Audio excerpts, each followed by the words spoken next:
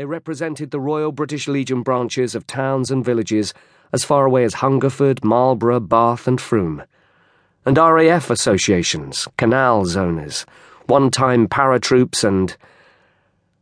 They formed their line just on the road, off the curb, and crowds had gathered to press behind them.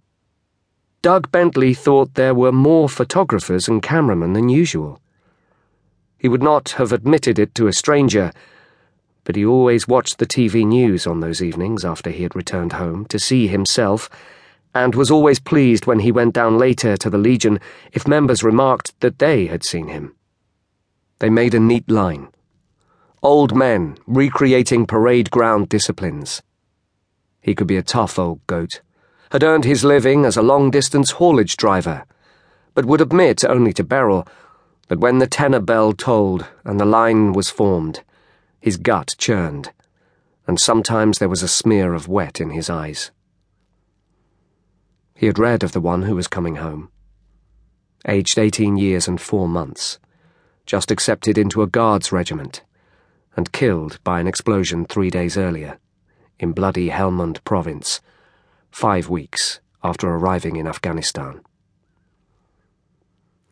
The family, friends and supporters were dribbling out of the Cross Keys public house and were crossing the road, weaving between the last traffic that the police would allow up and down the high street before closing it.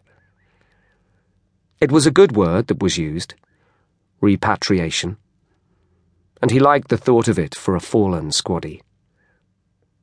The town, Wootton Bassett in Wiltshire, with a population of about 10,000 and nothing special to say for itself, represented, as the quiet fell from a sunlit blue sky, the mourning of a nation for a soldier who had given his young life, that a greater number might walk in freedom and in peace. Well, that was what the tabloids printed. No more traffic now. The relatives, friends and supporters were in place, and some of the kids among them wore T-shirts with a picture of what seemed to be almost a child soldier, with a smiling face and a battlefield helmet that was a size too large. They all had flowers, and some had already started to weep. Every eye, and Doug Bentley's, gazed left down the street, towards the raised town hall and the top of the hill beyond the church and its bell tower, where the road came from the RAF base into which the coffin had been flown. He saw women in floral dresses, kids in jeans and sneakers, men standing straight and clutching shopping bags, the staff of shops, banks and coffee houses, and people with dogs that sat still and quiet at their sides. Early on, Doug had realized this was no place for generals, admirals, air marshals, or senior politicians. The tabloids called it the Tribute of Middle England. 3 police motorcyclists led the convoy, coming at a crawl, heads appearing first, then the fluorescent yellow of the shoulders, and last, the blue lights on their machines.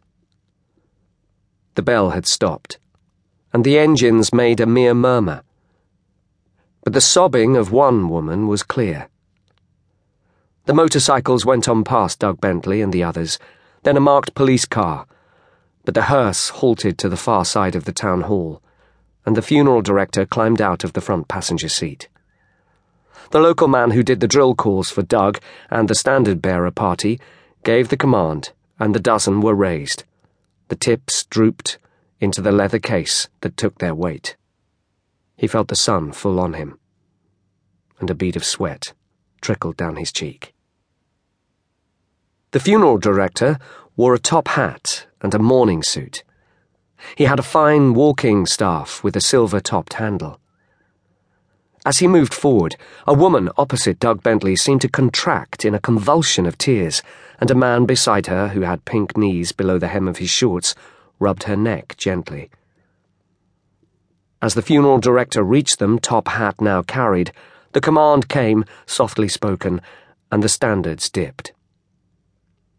All those years before, as a lance corporal in the Pay Corps, he had loathed drill sergeants, had been clumsy and useless at the coordination required.